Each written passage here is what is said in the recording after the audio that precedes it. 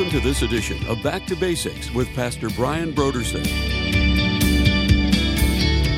Whether it's the person who's attacking us or the things that are beyond our control, that maybe somehow Satan is manipulating things or whatever is going on behind the scenes, we don't know. But as we are going through adversity, as God's people, we have to always remember that nothing's happening to us that hasn't first gone through the Lord's filter, and He's allowed it, but through it, He's got a bigger purpose that He's going to accomplish.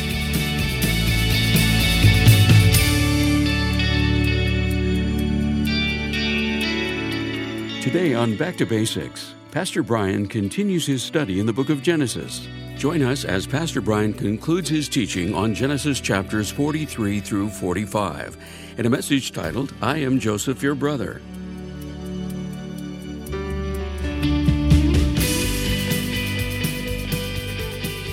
Now, here's Pastor Brian. Divination, it was believed in the ancient world and still amongst some people that you can discern the future or tell the future through, certain things. And in the case with a cup, there were those that believed by the swirling of wine in a cup and watching its movements, you could predict the future. Now, remember, Joseph was a man who he was a prophet. He interpreted dreams. He got into the position that he was in because he was able to tell Pharaoh the meaning of his dream. So Joseph had amongst the Egyptians this reputation as being a seer. Now, they interpreted that as divination. Joseph was not into divination. He would not have been at all, because that was part of a cultic, idolatrous type of religion. And of course, Joseph was worshiping the true God. But Joseph, of course, is going along with all of this because he doesn't want to blow his cover as an Egyptian.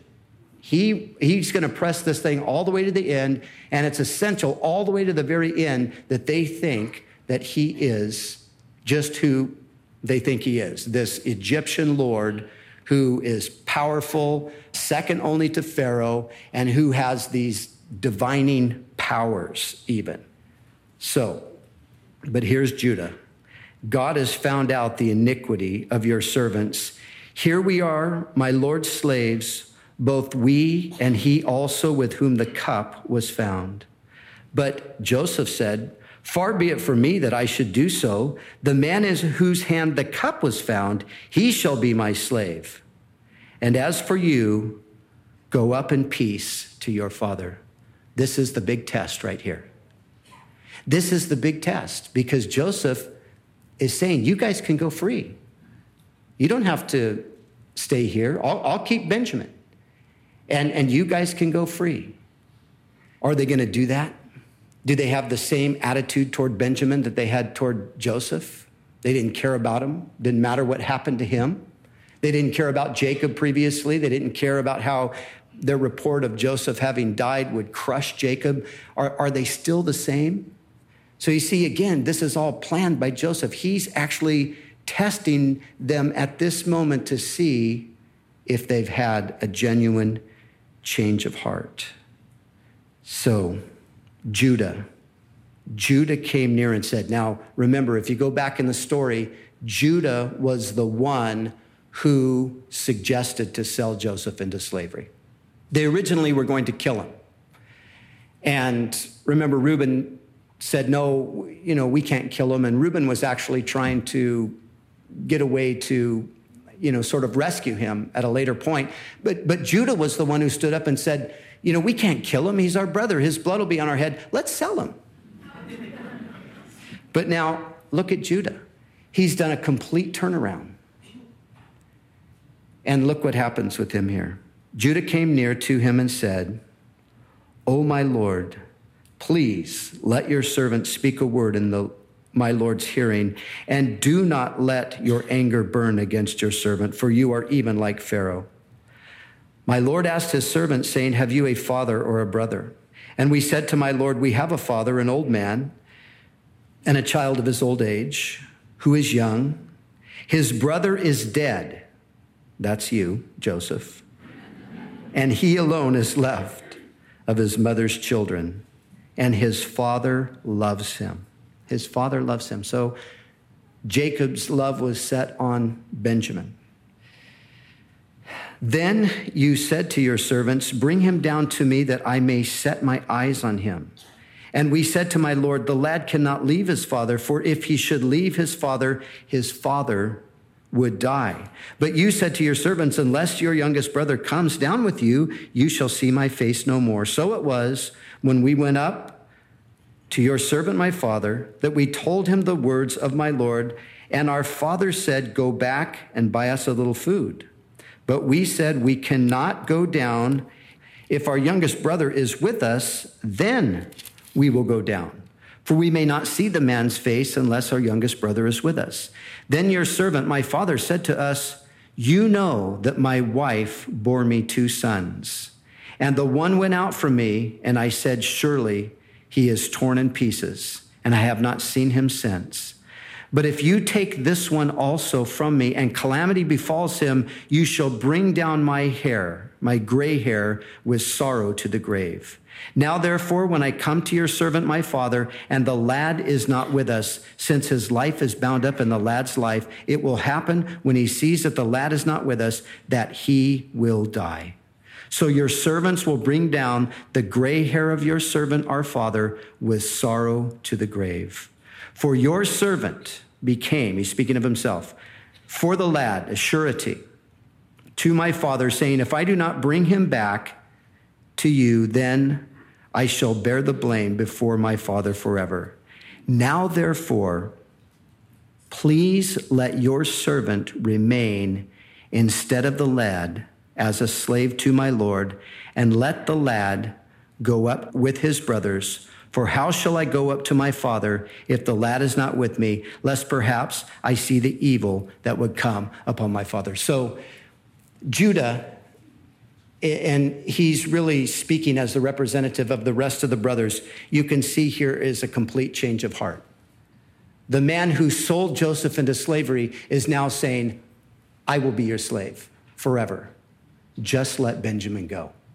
And you see how this beautiful transformation has occurred in his life over this long process.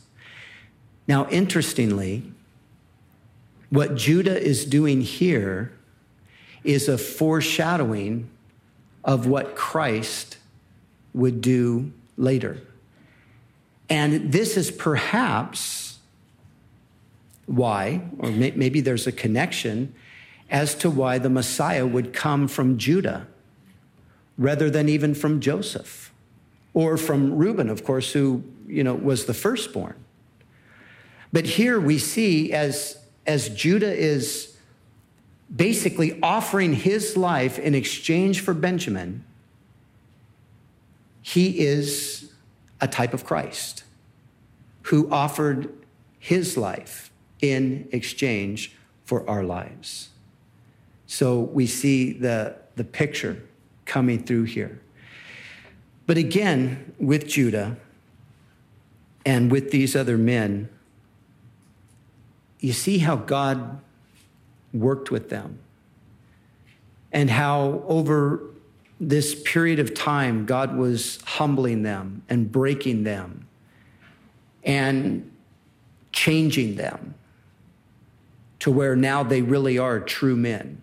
They're honest men. They've borne the guilt of their sins and they've acknowledged their sin. And now there's a blessing coming.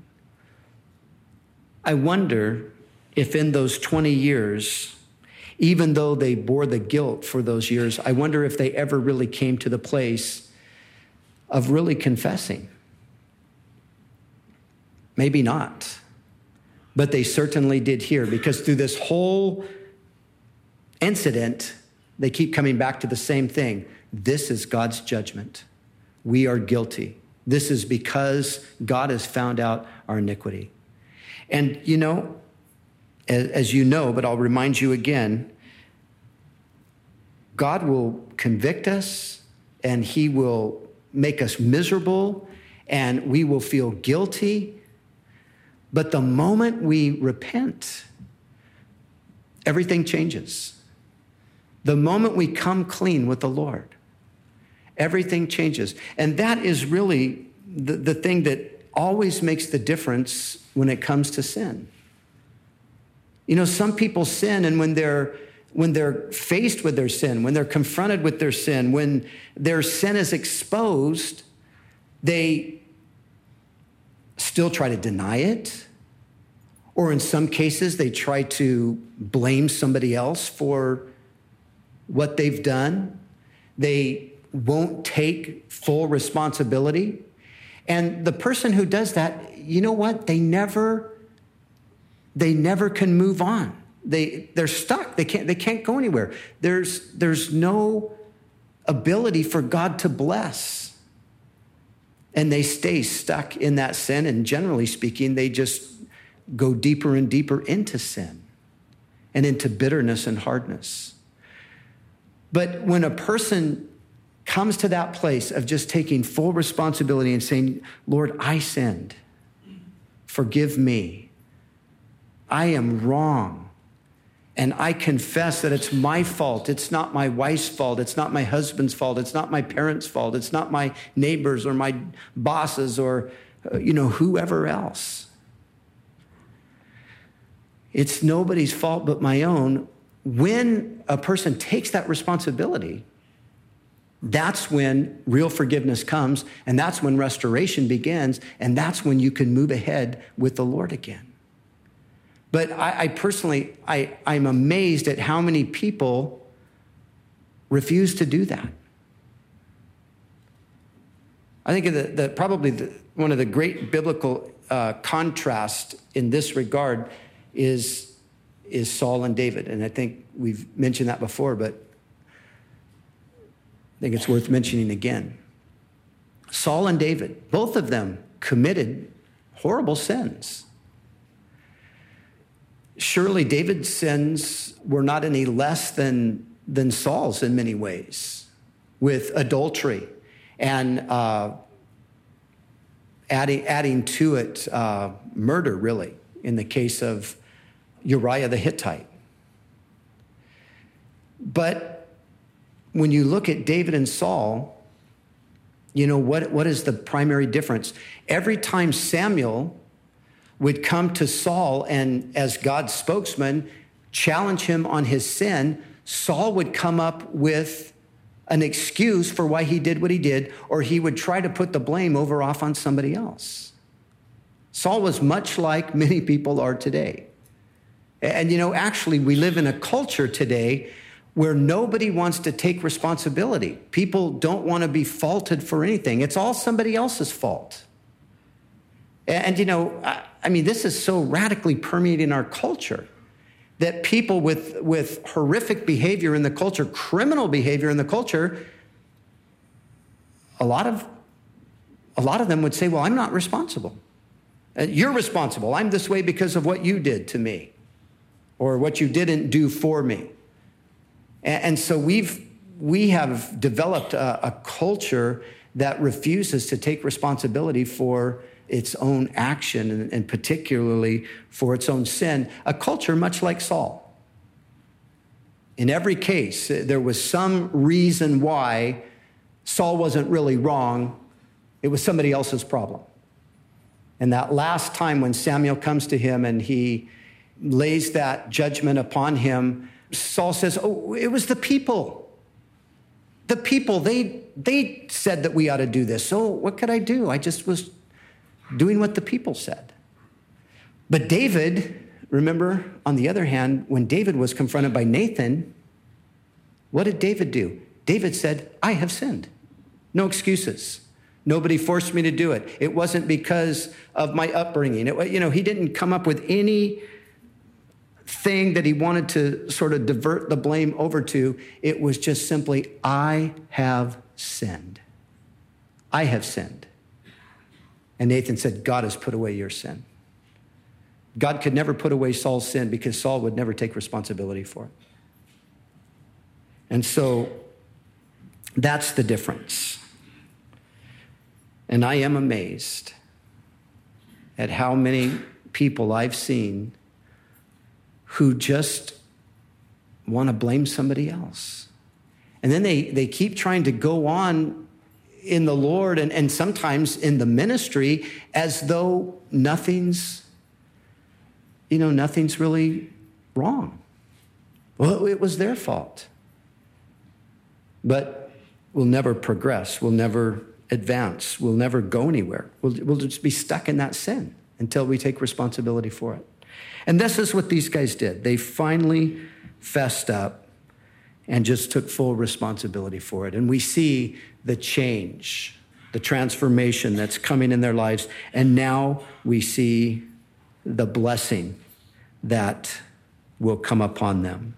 And so then Joseph could not restrain himself before all those who stood by him. And he cried out, "Make everyone go out from me." So no one stood with him while Joseph made himself known to his brothers. I wish I could have been there to see that. Man, he made himself known to his brothers. And he wept aloud, and the Egyptians and the house of Pharaoh heard it. Then Joseph said to his brothers, "I am Joseph. Does my father still live?" But his brothers could not answer him, for they were scared to death in his presence. That's a translation of the word dismayed. They were scared to death. But look at this. I mean, it's amazing how thoroughly clueless they were to the fact that this was Joseph the whole time. All of these things that have happened, still in a million years, they never made the connection. And now when Joseph is revealing himself, they're just standing there dumbfounded, stricken with fear. This guy is Joseph. And Joseph said to his brothers, "Please come near to me." So they came near. Then he said, "I am Joseph, your brother, whom you sold into Egypt. But now do not therefore be grieved or angry with yourselves because you sold me here. For God sent me before you to preserve life." Wow. Man, Joseph, this guy, he was something else spiritually. And he was a man just like any of us. He was thoroughly human, but he was a person whose God's grace had gone so deep into his heart that he just says, he can see the bigger picture. Don't be angry with yourselves. Don't be afraid. The Lord was in this whole thing. And then he says, "For these 2 years, the famine has been in the land, and there are still 5 years in which there will be neither plowing nor harvesting. And God sent me before you to preserve a posterity for you in the earth and to save your lives by a great deliverance. So now it was not you who sent me here, but God. And he has made me a father to Pharaoh and Lord of all his house and ruler throughout all the land of Egypt." Amazing. For you did not send me here, but God did. We need to have that kind of perspective. We need to be able to see, as Joseph could see the bigger picture, and he could see the hand of the Lord was in the whole thing. Now, these guys, what they did was evil, certainly. No question about it. And they intended to harm Joseph. But God overruled all of that. And this very thing happens in our lives as well. People attack us at times, and things happen to us. And whether it's the person who's attacking us or the things that are beyond our control, that maybe somehow Satan is manipulating things or whatever is going on behind the scenes, we don't know. But as we are going through adversity, as God's people, we have to always remember that nothing's happening to us that hasn't first gone through the filter, the Lord's filter, and he's allowed it, but through it, he's got a bigger purpose that he's going to accomplish. And sometimes that bigger purpose will be realized right here in this lifetime, but there's a whole eternity ahead of us in which no doubt some of the things that we went through here on earth will be understood clearly when we're there. But this is, as I said initially, this is the great illustration of Romans 8:28. For all things work together. All things work together for good to those who love God, to those who are the called according to his purpose. Man, the life of Joseph is the exposition of that particular passage. And that particular passage, of course, applies to every one of us who believe in Jesus Christ. And God is working all things for good. And I have to say this. I think that even right now, as we look at our world and as we see where things are going and as we see the political scene and the economy and all of these things, we have a tendency to look at that as all entirely negative. And I think we need to stop seeing it that way and realize, God is still in control. God is at work. And sometimes I think we get discouraged because we're looking at the wrong thing. We think, well, if God's really at work, we're going to have the American dream restored to us. And the economy is going to get better. And we're going to remain the number one nation in the world. But that's not the promise of the gospel. That's not the message of the scriptures. That's not the message of the New Testament. We need to look at what God's doing and where God's working. And where you look? Look around you. Look at the people sitting next to you. The transformed lives. The way God is working in people's lives and saving them and turning their lives around for eternity and setting them on the course toward heaven. That's the important thing. That's the primary thing.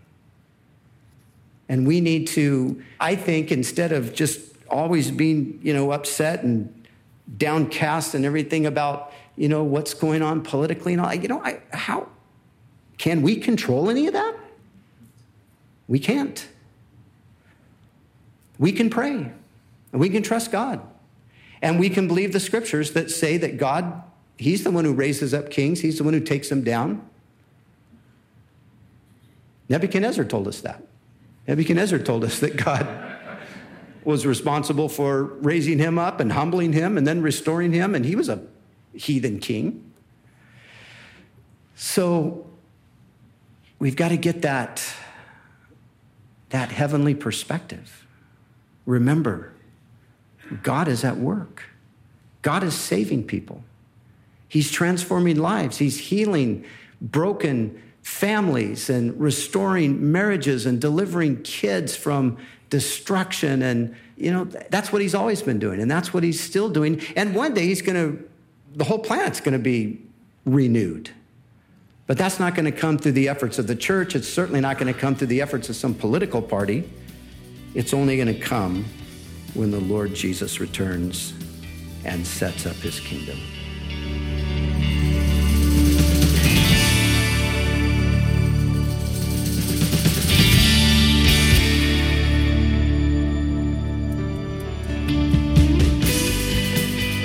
And now, let's join Pastor Brian in the studio as he shares about this month's resource. Beautiful People Don't Just Happen is the title of a book by Scott Sauls. And the subtitle is How God Redeems Regret, Hurt, and Fear in the Making of Better Humans. And I think in the title and the subtitle, we can see that this book is going to be really helpful in helping us understand how God is using the challenging things in our life to make us, in the end, more like Christ. So my recommendation here is Scott Sauls' book, Beautiful People Don't Just Happen. Pick up your copy. I know you're going to be blessed by it. Again, this month's resource is a book titled Beautiful People Don't Just Happen, How God Redeems Regret, Hurt, and Fear in the Making of Better Humans by Scott Sauls. You can order the book Beautiful People Don't Just Happen by going to our website, backtobasicsradio.com. Scroll down until you see the photo of it and then click on the Donate button. When you give a gift to Back to Basics, we'll send you the book Beautiful People Don't Just Happen by Scott Sauls to remind you to assign a purpose to your regret, hurt, and fear. It's our way of saying thank you for your generous support of this ministry. We'd also like to remind you that all of our other resources are waiting for you at backtobasicsradio.com or by calling our request line at 1-800-733-6443. That's 1-800-733-6443. Our desire is to encourage you in your daily walk with God. We'll continue tomorrow with more valuable insights from Pastor Brian as we study together in the book of Genesis.